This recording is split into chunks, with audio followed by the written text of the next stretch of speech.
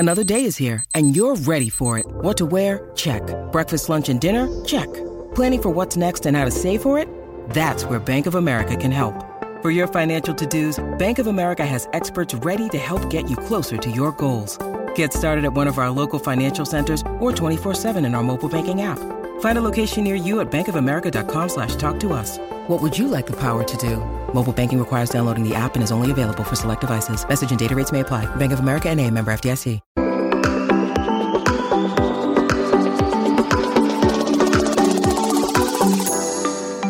Hi everyone, welcome to the Tech Entrepreneur on a Mission podcast. My name is Ton Dobbe and I'm the founder of Value Inspiration and the author of The Remarkable Effect. I'm creating a tribe of tech entrepreneurs that are on a mission to do something big and meaningful.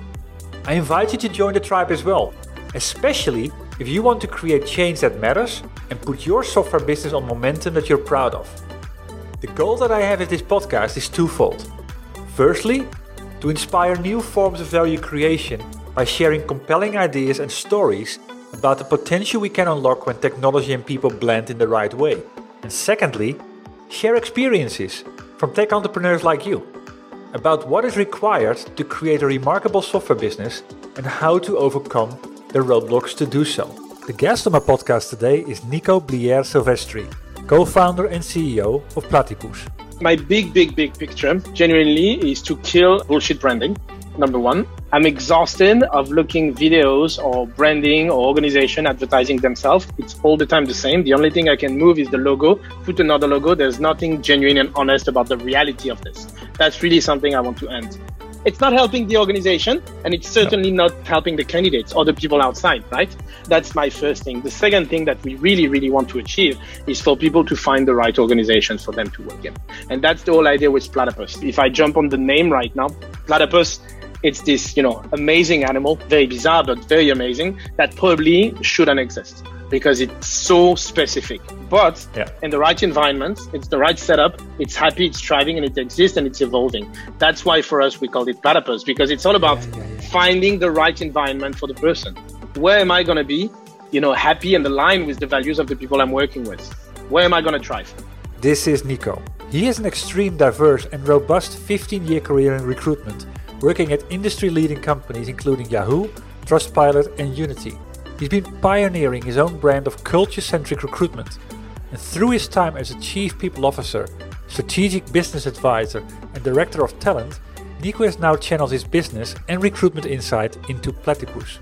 His experience has taught him that company culture is at the core of every step of an employee journey, from attraction to management to retention. He believes that culture is democratic, that all employees have an impact on the culture of an organization, bringing their personal values as cultural drivers, and that company culture is not defined by top-down values, but by everyday actions. He believes that every organization is different, and so are people, and that there is no right or wrong, it's only about finding the right place. This became the founding principle of Platypus, which Nico leads as a CEO.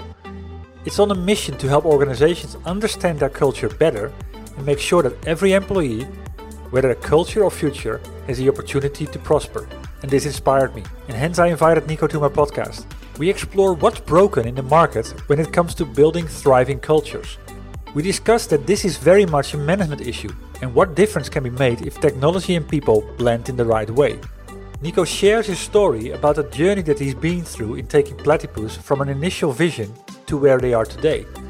He shares the mistakes that he's made and explains how he overcame some big hurdles to get to product market fit and create a solution that makes a significant difference in the eyes of his customers. By listening to this podcast, you will learn 4 things. Firstly, that a critical lever for success is positive conflict. You don't need people to agree with you, and you equally don't need to hear what you've just said, but just in a different voice. Secondly, that you need to remove the ego from leadership. You're not in a leadership position because you're right all the time. You're in a leadership position because you're the best at getting the best out of people. Thirdly, that as a CEO, you want to go so fast, and you're so self-sold on your own idea that it's critical to have people that are not you in taking decisions about your product. And fourthly, how to go about making the decision to kill your product and start all over again. Well, hi, Nico. Thank you for making the time today and being a guest on my podcast. No, I'm very happy to that you reached out and very happy to have a chat. It's exciting. There's a reason for reaching out, of course. I'm always on the hunt for stories where there's something remarkable in my eyes. Kind of the companies that use technology and try to blend it with people's that we create total that's more than the sum of its components. As I say, it's like 1 + 1 = 3. And that's what I found in your company. And a number of things inspired me. One of them is also the name. We'll have a talk about it later on. Platypus. Yeah. But before we go and talk about the company and the journey you've been on since March 2019, a little bit about you. If you would have to describe yourself in 2 or 3 words, the characteristics of 2 or 3 words. That's a challenging one. 2 or 3 words describe myself. Stubborn, passionate, driven.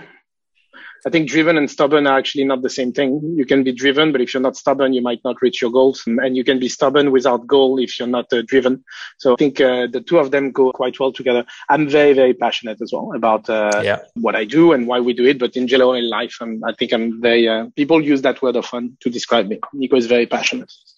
Well, I mean, that's what I've learned already. But listeners will kind of a flavor of that during this call. So good. So you started Platypus in 2019 in March. So that was 1 year before COVID started. Yeah. We all didn't know about it then. But what was it that you saw? What was the problem that you identified that was screaming for a solution like yours? So it's a good question. The why. So I've been working in recruitment and HR for the past 15 years. And I come from more of an enterprise background because I worked at, Yahoo, Informatica, some big places. I actually started with headhunting, then moved in-house in big companies. And then when I moved to Denmark 9 years ago, because I don't speak Danish, and I'm kind of ashamed to say I still don't speak Danish, but it's a very hard language, and I'm French, so I speak English. It's already a miracle in itself. When I moved there, all the big companies that I was sending my CV to, they were like, yeah, you don't speak Danish. And so I kind of dived into startups simply because, they were not really picky on the language. Usually startups are way more international in their background and their vision of your skills and so on. And I joined December 2012, a small company called Trustpilot at the time when we were 30 people in Copenhagen. And I went through the whole 30 to 350 people in 2 years, super fast growth, opening the offices in London, New York, Berlin. Yeah. Then I went to Falcon, similar growth. Then I was head of recruitment at Unity Technology, which is the biggest game engine in the world here in Copenhagen. Revolut, chief people officer at Revolut. Then I worked at Peakon. So I've seen, fast growing organization, a lot of fast growing organization. And like anyone that has worked in recruitment, I've always experienced the pain of not having data when it comes to culture. The idea of Platypus at the start, the beginning, the inception concept was we need to solve the issue of there's no data in the recruitment. There's no data. You find a great candidate, bring it to the hiring manager. They go for an interview. The hiring manager comes out and say, perfect candidate, exactly the skills I'm looking for. I'm just not sure it's a cultural match. And you're like, yeah, but based on what? I mean, genuinely based on what? Is it like you don't see yourself having a beer with that person because that's discrimination? Is it because the person didn't say 16 times the 3 beautiful words that you have on the wall in the office that are your corporate values? Because that's not culture. What is it? And there's nothing, if you start pushing people. And you remember I said I'm very stubborn. And if you keep on not giving me a proper answer or a factual answer or data-driven answer, I'm not going to buy it. I'm going to be like, okay, but that's just your opinion. And you know what? Without data, you're just another person with an opinion if you cannot prove it to me. So what we wanted to solve is this. We wanted to solve, let's bring data when there's no data. It became way bigger than this because of our vision, methodology, and everything. So today, Platypus is the only tool on the market. And I don't say this as bullshit branding. I say this because people have been trying to sell shit to me for the past 15 years. And we've done a lot of research of what's on the market. We're the only tool that gives you actual data about your company culture. And these core data, you're going to be able to use it for recruitment, retention, and management. So the way I describe it, we're a talent life cycle tool based on the culture of your organization. That's Platypus. Okay.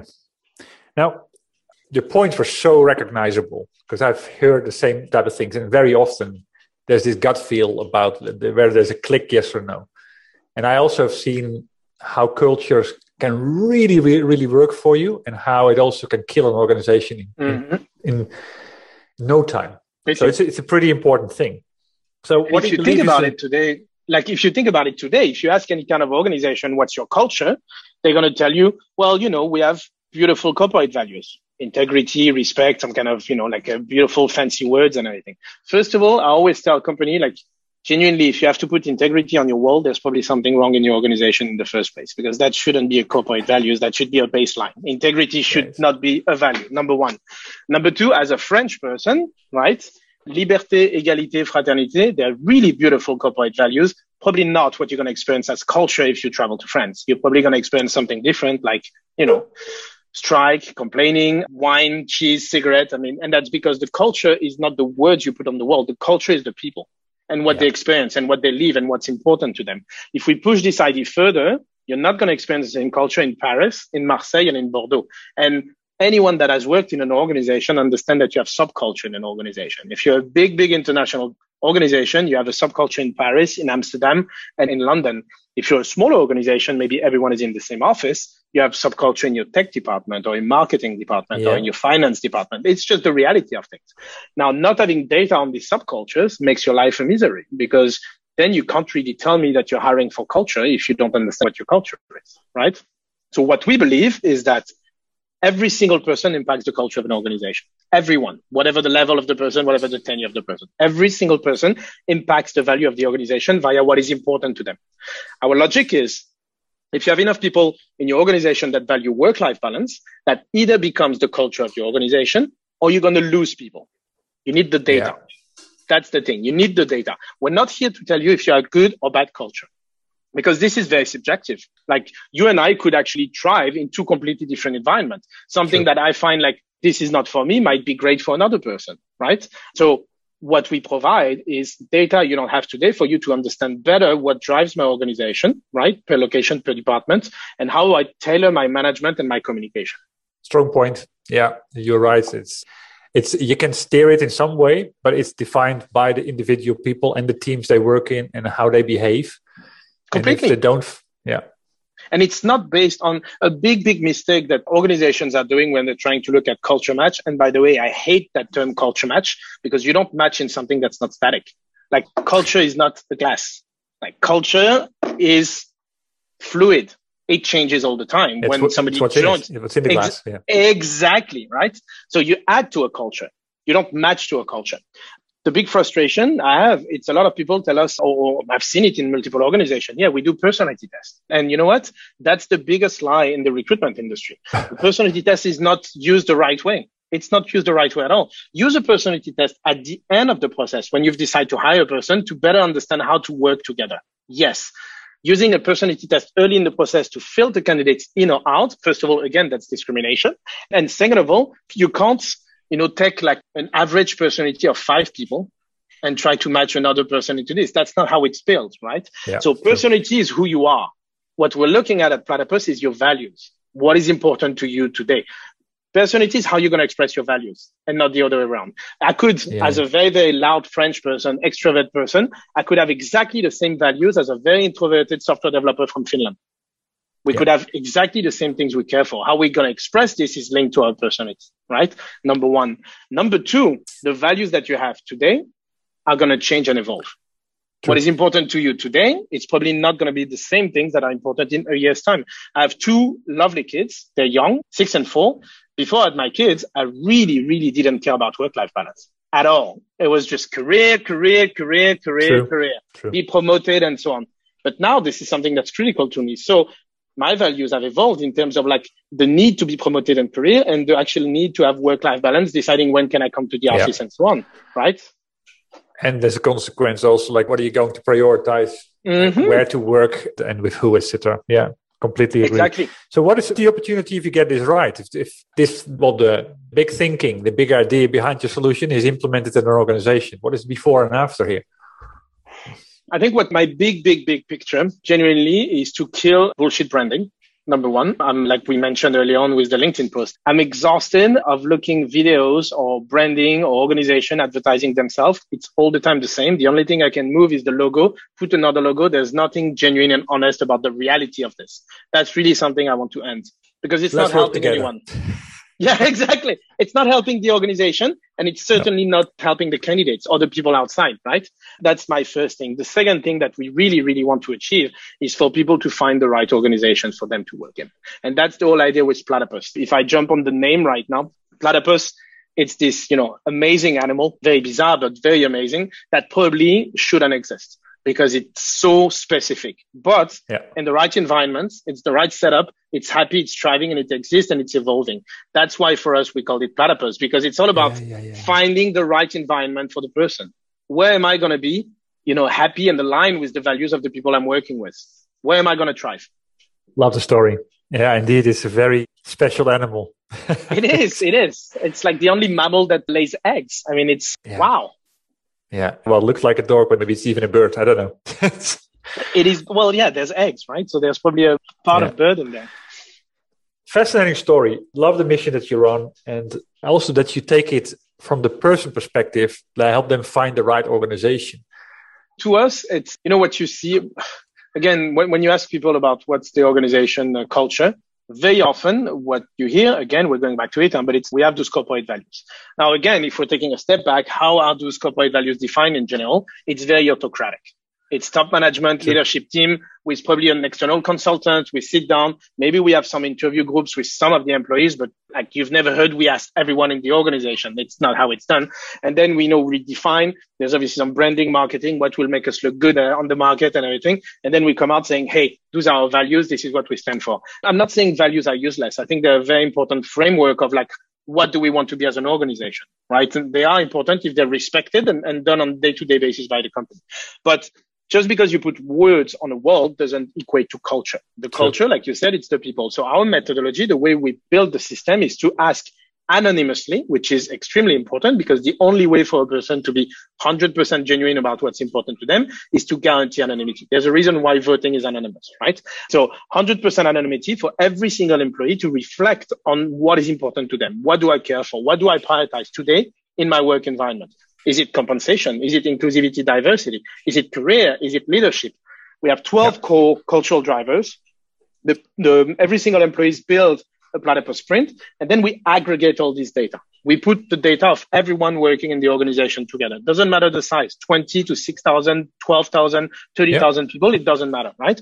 Because what we've built as well, yes, culture, everyone has an impact, but not everyone has the same impact. Right? So it's not as simple as 1 + 1 + 1 + 1 profile. What we've built is an algorithm that's taking into account multiple factors when we aggregate all the data together. We have culture bearer. The higher you are in the organization, the more impact you have on the culture of the organization. So we're going to weigh your print in the total results depending on how high you are in the organization. We have culture anchor. The longer you've been in the company, the more impact you have on the culture of the organization. So similarly, we're going to weigh your print. Then we have a lot of different factors like, are you sitting in a headquarter? As in, are you close to power? Do you have more chance to impact on a day-to-day basis? Lots of different factors, all the Platypus print or the cultural prints or footprint of the employees. And what comes out is a beautiful cultural map of your organization because we can now show you what actually drives the culture of your organization by what is important to your people. Yeah, and that's what you can work with to find people that thrive in such an organization. Yeah. You can decide to use this data. Exactly. It's based on fact. And you can decide to use this data for recruitment to look at, cultural alignment, somebody that's close to where you are. But maybe actually you want to drive cultural change. We're not saying that you need to do cultural fusionism. Matching is not always the right way. I think it's been proven now that diversity of thoughts and inclusivity is the best thing for organization because it creates exactly. So what we've built as well is filters. Maybe you see that your culture is like this, but you want to go here. So we build filters to allow you to search for certain type of candidates under certain values so that when you hire them, you bring your culture where you want it to go. Exactly. Right. Yeah. That's about the growth. Not start kind of losing yourself in complacency. Exactly. So interesting on that journey. It's not even long, it's 2 years and a couple of months. What I'm always interested in is to understand, you build a product. How did you build it in a way that was going to give you defensible differentiation, but most importantly, make the biggest impact for your customers? Yeah, I don't think we did it like this, to be honest with you. We failed a lot. I had the idea on the 29th of January, 2019. That's like the inception moment. Then I talked with my co-founder, Dan, who's English, the day after I talked with him, and he told me like, you know what, it's not completely stupid. We should look at what's on the market and everything. And then we quickly realized there's nothing like this. Genuinely, there's nothing like this. So we were both working at Pecan at the time, and we both resigned, and we started the company on the 27th of February, 2019. So within 1 month of having the idea, we're like, okay, let's do this. And there was a lot of discussions around should we do this or not, because none of us were, like the dream is to be an entrepreneur or whatever. This is not, I was very happy to build companies for people. I mean, that's, the whole idea of like being an entrepreneur and, like I said, I have 2 young kids and everything. It's maybe not what you expect as being the perfect setup for this. But we're lucky enough that through our network, because we've worked in some of the best startups in Copenhagen, we know some very good founders. Peter Mullman, the founder of Trustpilot, I had a coffee at my place. We told him what we had in mind and he was like, guys, this is a very good idea. I mean, I can introduce you to some investors if you want to go there. So I don't want to say we were pushed, but we were more like at some point, I remember us having a beer in the garden and being like, I mean, we need to do this. If we don't do this, we're going to regret not doing it. I mean, like, let's just do it. We jump. So we started. We were 4, the 2 co-founders and then some tech, obviously, because it's a software, right? And then none of us are developers, right? So we need people that can build what comes from the idea, and we need people to enrich the idea of the product. So in my basement, as you do, on the house here on the island of Amager in Copenhagen, we started with like the 4 of us and building the pre-prototype of the concept, like the algorithm, how it works, what are the values, are we going for 12 cultural values, 20? I mean, like hard work on the product in itself. And it was very hard work because it's something that cannot move down the line, right? It's like we needed some strong basis on the methodology and the concept. So very early days, we realized, okay, maybe we have the experience and the background to build something like this, but we need a scientific advisor. We need somebody that has studied culture, company culture and everything. So we had the core of our idea. Then we did a lot of research. Schneider and Denison, 2 very smart sociologists that have written books on company culture, were very much inspired by their work, their framework. And then we took a scientific advisor, Dr. Florence Vilsech, who's a PhD teacher here at Copenhagen University. And she teaches on inclusivity and company culture. And she's the one that's really helped us on methodology, white papers, and so on. Perfect. And then the first layer we've built was in PHP, which is disgusting. But, it was just to do a pre-prototype to show investors that's kind of like what we wanted to build. In July, the same year, July 19, we had the first round of investments from some business angels here in Copenhagen and some pre-seed funds here in Copenhagen. We actually have David Helgeson, the founder of Unity, who's an early investor in Platypus. And that helped us for 2 things, basically. Like, number 1, hire more people, hire more engineers, because once you have the idea, it needs to go fast, right? You need to very quickly being able to build something. And almost more importantly, it allowed us to get out of my basement because, it's not really sustainable to have 6, 7, 8 people working in a basement. So we moved into the office that we have right now. Then a lot of user testing. We've built it basically out of our, brain idea, but then a lot of user testing and questions with HR professionals and candidates and potential users to build the first iteration. We did that. Feedback. Exactly. Within 6 months, 9 months, we have the first very ugly iteration, but it worked. And then we had some companies that were willing to pay for this. So we were like, okay, we're on the good route. That allowed us to do a second round of investment. And then we completely destroyed the first version, the prototype, because it was completely destroyed it.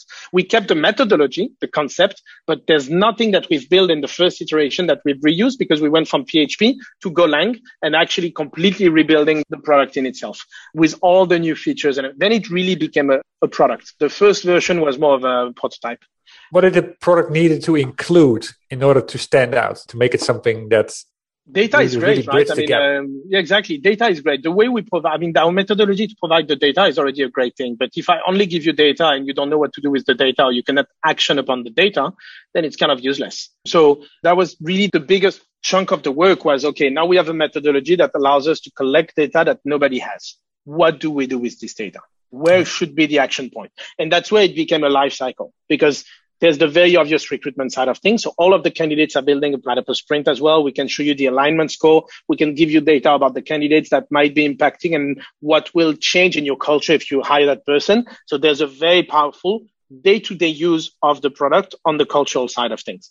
On the talent management, talent retention, there is showing you the data, but then what we've built on top is filtering and being able to do some reporting. Because having a cultural map of your organization and helicopter view, cool, it's great. But being able to filter what's my subculture in my Amsterdam tech department compared to my London sales department, where are the gap alignment and everything, that becomes extremely powerful, right? And then you start to kind of align it also with individual performance of those teams. Exactly. If I have a department, if I have a department that's the best performing department in the organization, that's their culture. Do I want to replicate the same culture in the other departments, or where is it lacking? So it becomes I want to say like internal business intelligence tool. What works in my organization? Why? And we can filter on location, department. We can filter on gender. Finally, companies are always saying like we work on inclusivity and diversity is something that's important to us.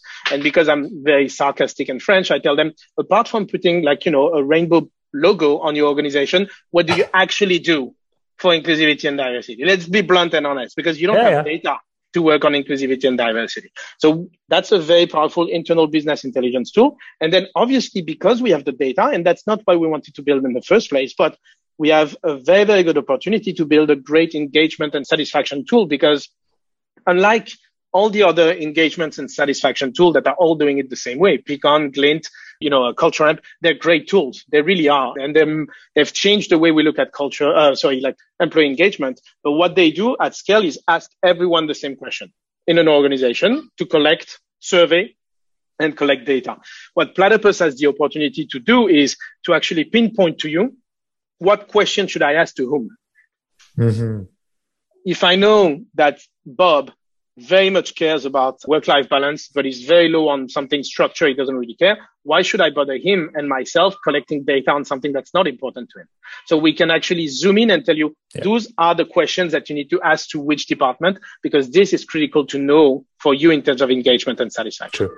And that's where you have a lot of actions on the data. This took a long time to build, genuinely. I can understand. It took us 9 months to build internally all the corner cases and everything. The product has been live since November last year. Let me make a small interruption here. Nico just explained in detail how they created defensible differentiation inside their product. Not by taking the easy route and make what others are doing just a bit better, but by taking the difficult and hard route, carefully listening to their customers, connecting the right dots, and doing what's right for their customers to make the biggest impact. And that's in making things specific. And this is a trait remarkable software companies master. They master the art of curiosity. They have a drive to create something valuable and then focus on the essence to create new value possibilities. And you can master these traits as well. And I have various options for you to start. Just go to valueinspiration.com to learn about the masterminds or the work streams to put the fundamental building blocks in place to fast track the growth of your software company. And as you're there, don't forget to grab the free Kindle version of my book, The Remarkable Effect, to start sparking new inspirations in the next 30 minutes. Back to the interview. Yeah, and then the first part, of course, is working with beta customers and getting the feedback to make it something that they want to go live on. Exactly. And now we've been, because you asked about growth, now we've been onboarding a lot of really, really good organizations. Last Q, we had a great Q. We onboarded Pleo, who just today announced that they've raised $150 million of Series C, the biggest Series C ever in Denmark. When you have a client like this that is going to basically grow like crazy and don't want to lose their culture and they're using Platypus, you're like, we're doing something good. We have proof of we are building something that's completely different. Yeah, and they use it actually to facilitate that growth that they need. Mm-hmm. Because that alignment on like where are we going and working all together that to create a bigger impact. That's where culture is super important. So what has been the hardest thing to crack for you to get companies to adopt it?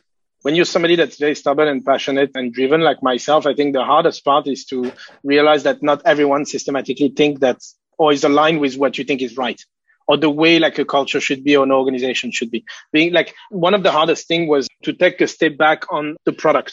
So I'm part of the product committee within Platypus, but I'm not the decision maker when it comes to the product. I want to see myself as a subject matter expert on culture, HR, and everything, but I shouldn't be the one taking the decisions. I think one of the hardest part for the two co-founders because it's your baby, right? I mean, exactly. It's like you hire great people. If I'm on top of them all the time, it's not helping me. It's not helping them. So this is really hard, especially because you know what?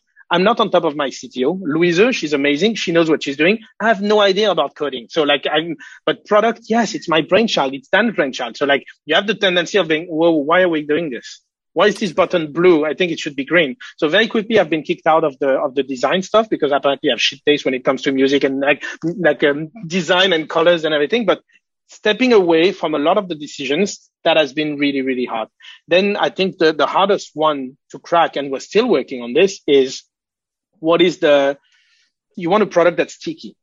You want the users to be on the product on a day-to-day basis, right? So how do we build a product that has ROI daily, monthly, and quarterly? And how is this product bringing you data that you can use daily, monthly, and quarterly, so that people keep on going back to it and keep on using Platypus, and they see, massive impact on not only getting the data in the first place, and then you're like, oh yeah, that's cool. Now I build my my HR OKR or culture OKR for the next 6 to 12 months, and then I park it and I don't go back to it, because that's shit for me, right? I want people to use my product. So it's really about finding those levels of stickiness within the product to have the best impact for the users. So what did you do there? Is there any one example? I mean, so the way we thought about it, and that's where it goes, with the talent lifecycle, the recruitment side of things. The moment you're going to hire, the moment you have an open job, you're basically going to be on Platypus on a day-to-day basis, because there's candidates coming in all the time, and you're going to look at their print and look at the impact. That's the first thing. For us, the satisfaction surveys is very much the one that you do on a monthly basis. On a monthly basis, you probably look at the engagements or satisfaction of certain of your employees on some of the cultural drivers. But because we've worked in an organization when we received surveys on a weekly basis, and seriously, survey fatigue is real, we block organization from asking the same questions on a monthly basis. We're going to tell you, you've already asked those people this. There's literally no point for you to ask again, because you didn't have an impact on the results yet. Don't lie to yourself. Don't lie to your people. So weekly, monthly, and then it was a lot of work on the culture comparison, looking at the data and everything. And we found that the best way for organization to look and go back at the culture comparison, because your culture is going to change, but it's not overnight. There's a slow process. So we've built Evolution, showing you and tracking all the changes that you've seen. So culture comparison is the Polaroid picture of where are you right now. Cultural evolution is showing you how you've changed and tracked all those change per location, department, and cultural drivers and everything. And what we're building on top right now, and that's more like AI and machine learning aspect of the tool, is with the survey results of your engagement surveys, we can probably predict what's going to be the culture of your organization 6 months, 12 months down the line when people redo their Platypus sprint, because we see a correlation between your happiness or dissatisfaction on some values and how you're going to reprioritize. If you're very much dissatisfied with compensation is probably going to go higher in something that's important to you when in 6 months' time you rebuild your print. So we can look at giving you an indication of what your culture is going to look like in 6, 12 months down the line, so you can start working on management and retention and so on. Yeah, it's some interesting examples of what stickiness really is all about. It has nothing to do with the user interface. It's about the value that people get from it. Mm-hmm. So product was, you said, live since November last year.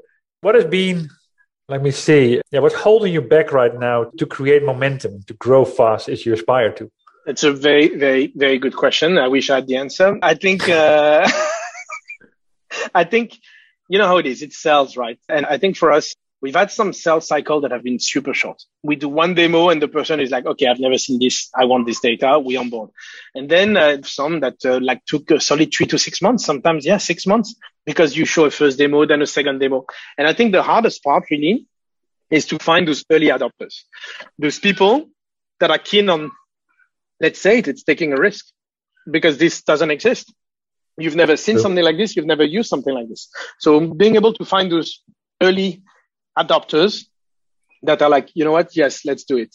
And I think for us, that's the biggest challenge, because very often, and there's probably some work to be done on the website. Generally, I'm aware of this. Very often people tell us like, okay, but you're just like Peakon or Culture Amp. You're another, survey satisfaction, which means we're probably not great at really explaining what we do and how we do it. But we're still young. I think it's really defining those unique selling points that Platypus is having versus other tools. It's so important. It is so critical. It is so critical. Yes. And especially also because you come from an area where you first of all said that there wasn't anything. Since there was nothing in the market, we decided to build it. Tells enough, There's nothing to compare it with. So exactly. What people do is to compare it to something that they know. And then what? Exactly. Yeah, but we have, so actually most of our customers, they are already using Peakon, Culture Amp or Glint. They already have an engagement tool. We're not here to redefine another engagement tool because that's been done already. We're not here to build an applicant tracking system, an ATS. That's a red ocean. We are the link in between all of this. But it's about explaining. There's a lot of evangelization because it's a new category. It is, yeah. I've heard that so many times on this podcast. That's maybe also because I'm looking for it. That's what you're looking for, exactly. Yeah, exactly. So, I wrote my book, The Remarkable Effect. Not sure whether you've seen that, but this is at the end why I'm doing this podcast, to find remarkable examples. What examples of what we can actually do with technology, give people ideas about where to take things. What I'm always interested in is to understand, what do you believe is required for a company to create a business that people keep talking about, or to create a business that people would miss if it was gone? What's your perspective on that? To me, it's going to sound cliche, but it's really having a positive impact. If you have a positive impact on people's life, and then you'll have a positive impact on organization. That's as simple as this, because again, organization are people, they are. And if you have a positive impact on the people of the organization, they'll keep on talking about you, and they will want their organization to use a tool like Platypus, because they know that Platypus gives them a voice to have an impact on the culture of the organization, on the people that are going to be hired and everything. So to me, it's really about, and again, I'm saying this, but maybe it's a bit dreamy.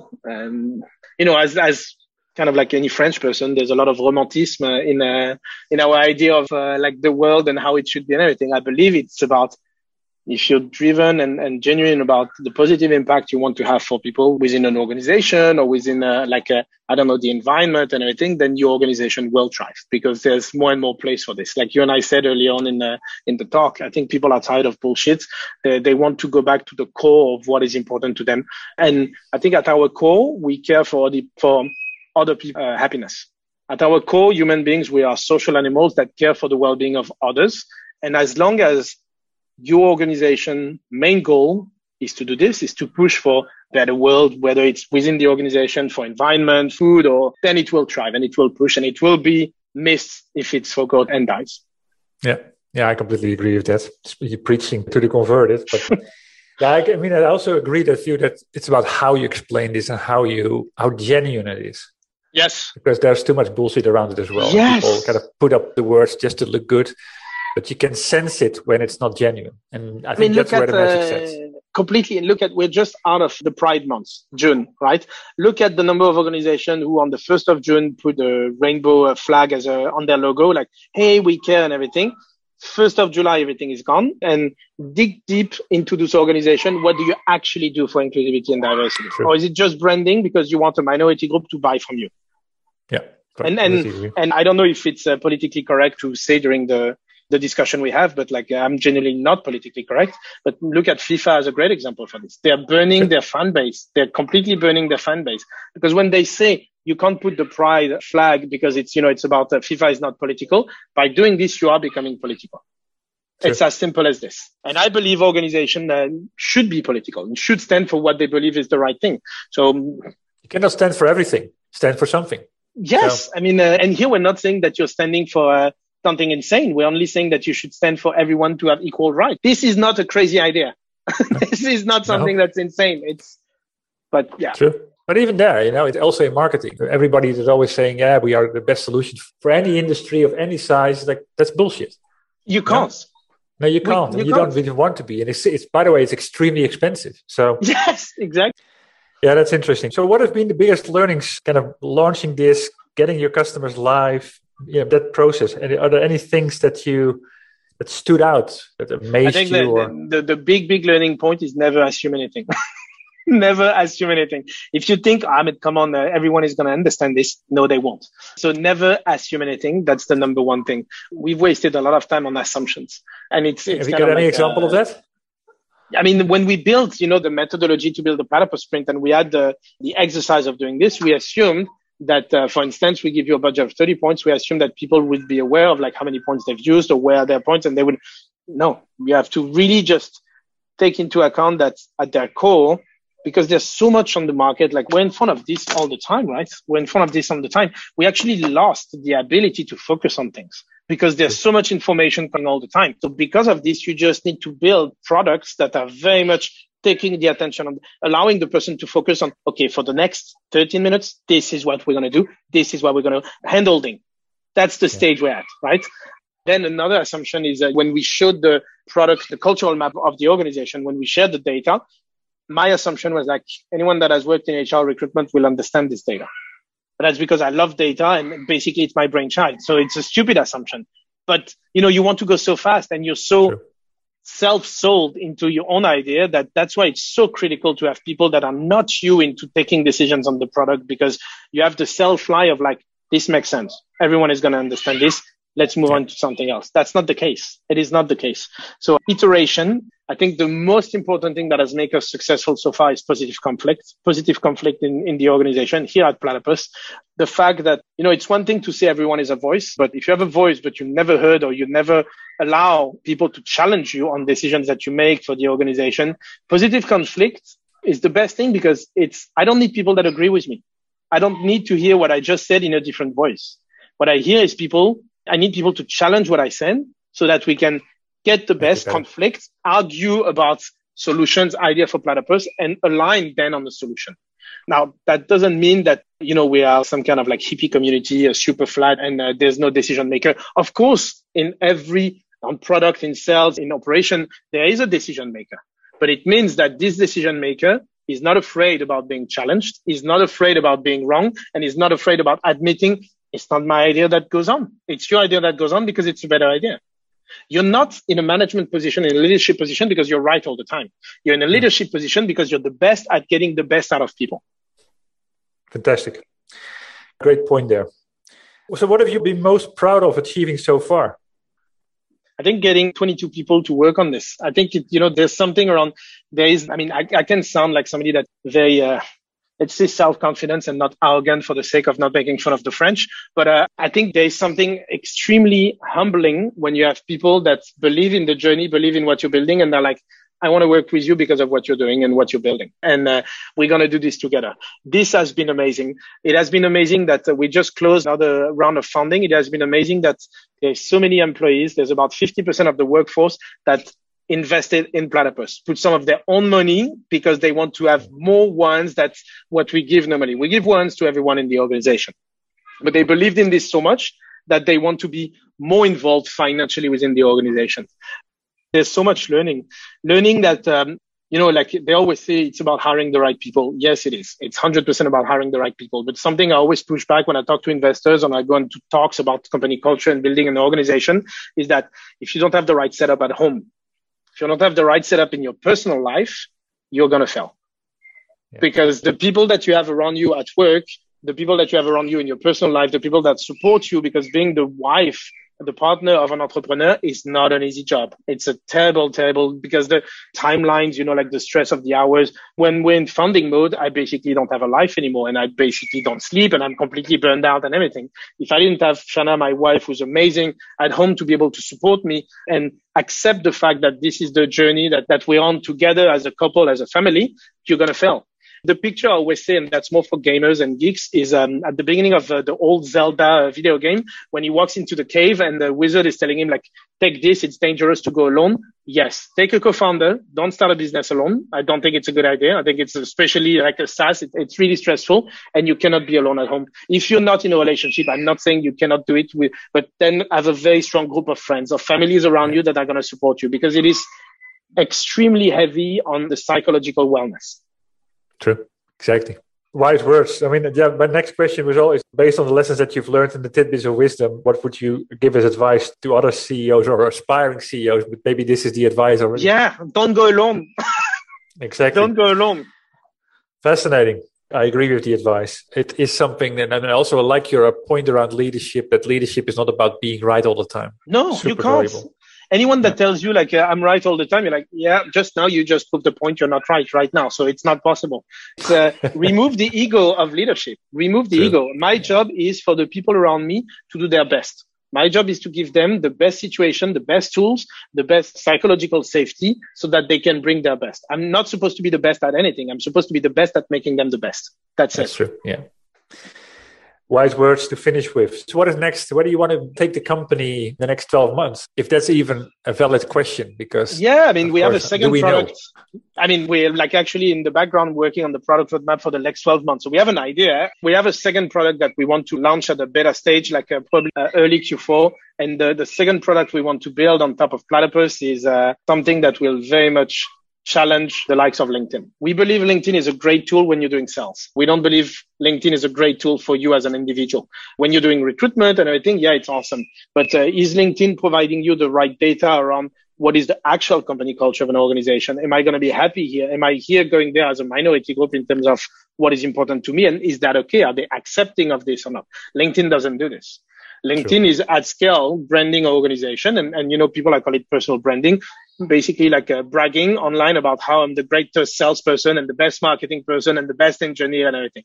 But it's not really helping anyone. And then because we have the data about what is important to organization, what's important to people, we believe that we can build something that might be more human centric in the way of connecting people and organization based on actually what is important to them. We'll talk about it in a year's or 2 or 3 years time. See, hopefully. Yeah. Where everybody is talking about, what happened to Nokia a couple of years ago? Now see what happened to LinkedIn. LinkedIn cannot fail. I see value in LinkedIn. I just think there's place for something that's more cultural centric and human centric. Fascinating. Worth keeping an eye on. So where can people go to find out more about the company Platypus and to say hi to you? Yeah, so platypus.io, platypus.io, that's us. And I think I'm very easy to find on LinkedIn. Nico Blier, Blier Silvestri, Silversti. That's the name of my wife because, I got married and I was like, why should you disappear? Well, we're building a new family, so we should just mix the name. So Blier Silvestri. But the funny part about LinkedIn now is that a lot of people believe I'm Italian because of my last name. So a lot of people are writing to me in Italian directly on LinkedIn because of the Silvestri last name in my name. Happy to connect with anyone on LinkedIn and happy to have a chat about what we're doing. Good. Excellent. Well, thank you very much, Nico, for this. Thank you for having me. Passionate, driven call. I must say the energy is infectious. I like the mission that you're on, but that's why I invited you in the first place. I think there's a lot to learn. There's a lot to explore for organizations that really take culture as serious to take to the next level. Thanks for that. No, of course, and thank you for having me. It was great. I guess I get always very excited talking about what we're doing, so it's good. Fantastic. Thanks. Thank you. And this ends my conversation with Nico. I hope you enjoyed it. And if so, please leave a review on iTunes. And if it inspired you, please share it with other tech entrepreneurs on a mission that you have in your network. Other than that, thank you for tuning into this podcast. I had the honor to speak to Nico Blier Silvestri, co-founder and CEO of Platypus. As said, the goal that I have in this podcast is twofold. Firstly, to inspire new forms of value creation by sharing compelling ideas and stories about the potential we can unlock when technology and people blend in the right way. And secondly, share experiences from tech entrepreneurs like you about what is required to create a remarkable software business and how to overcome the roadblocks to do so. Before I close, I have 2 more comments to make. If you know other tech entrepreneurs on a mission that have a story worth sharing, please send me an email at ton.dobby@valueinspiration.com. Building the momentum all starts with revealing the ideas. And that starts with you. And if you want to know more about my book, or you're interested in joining the Remarkable Effect tribe, please visit my website at www.valueinspiration.com. Thanks for tuning in. And you could do me a big favor by rating the podcast on iTunes or provide me with your feedback directly. I'll see you shortly on a new episode.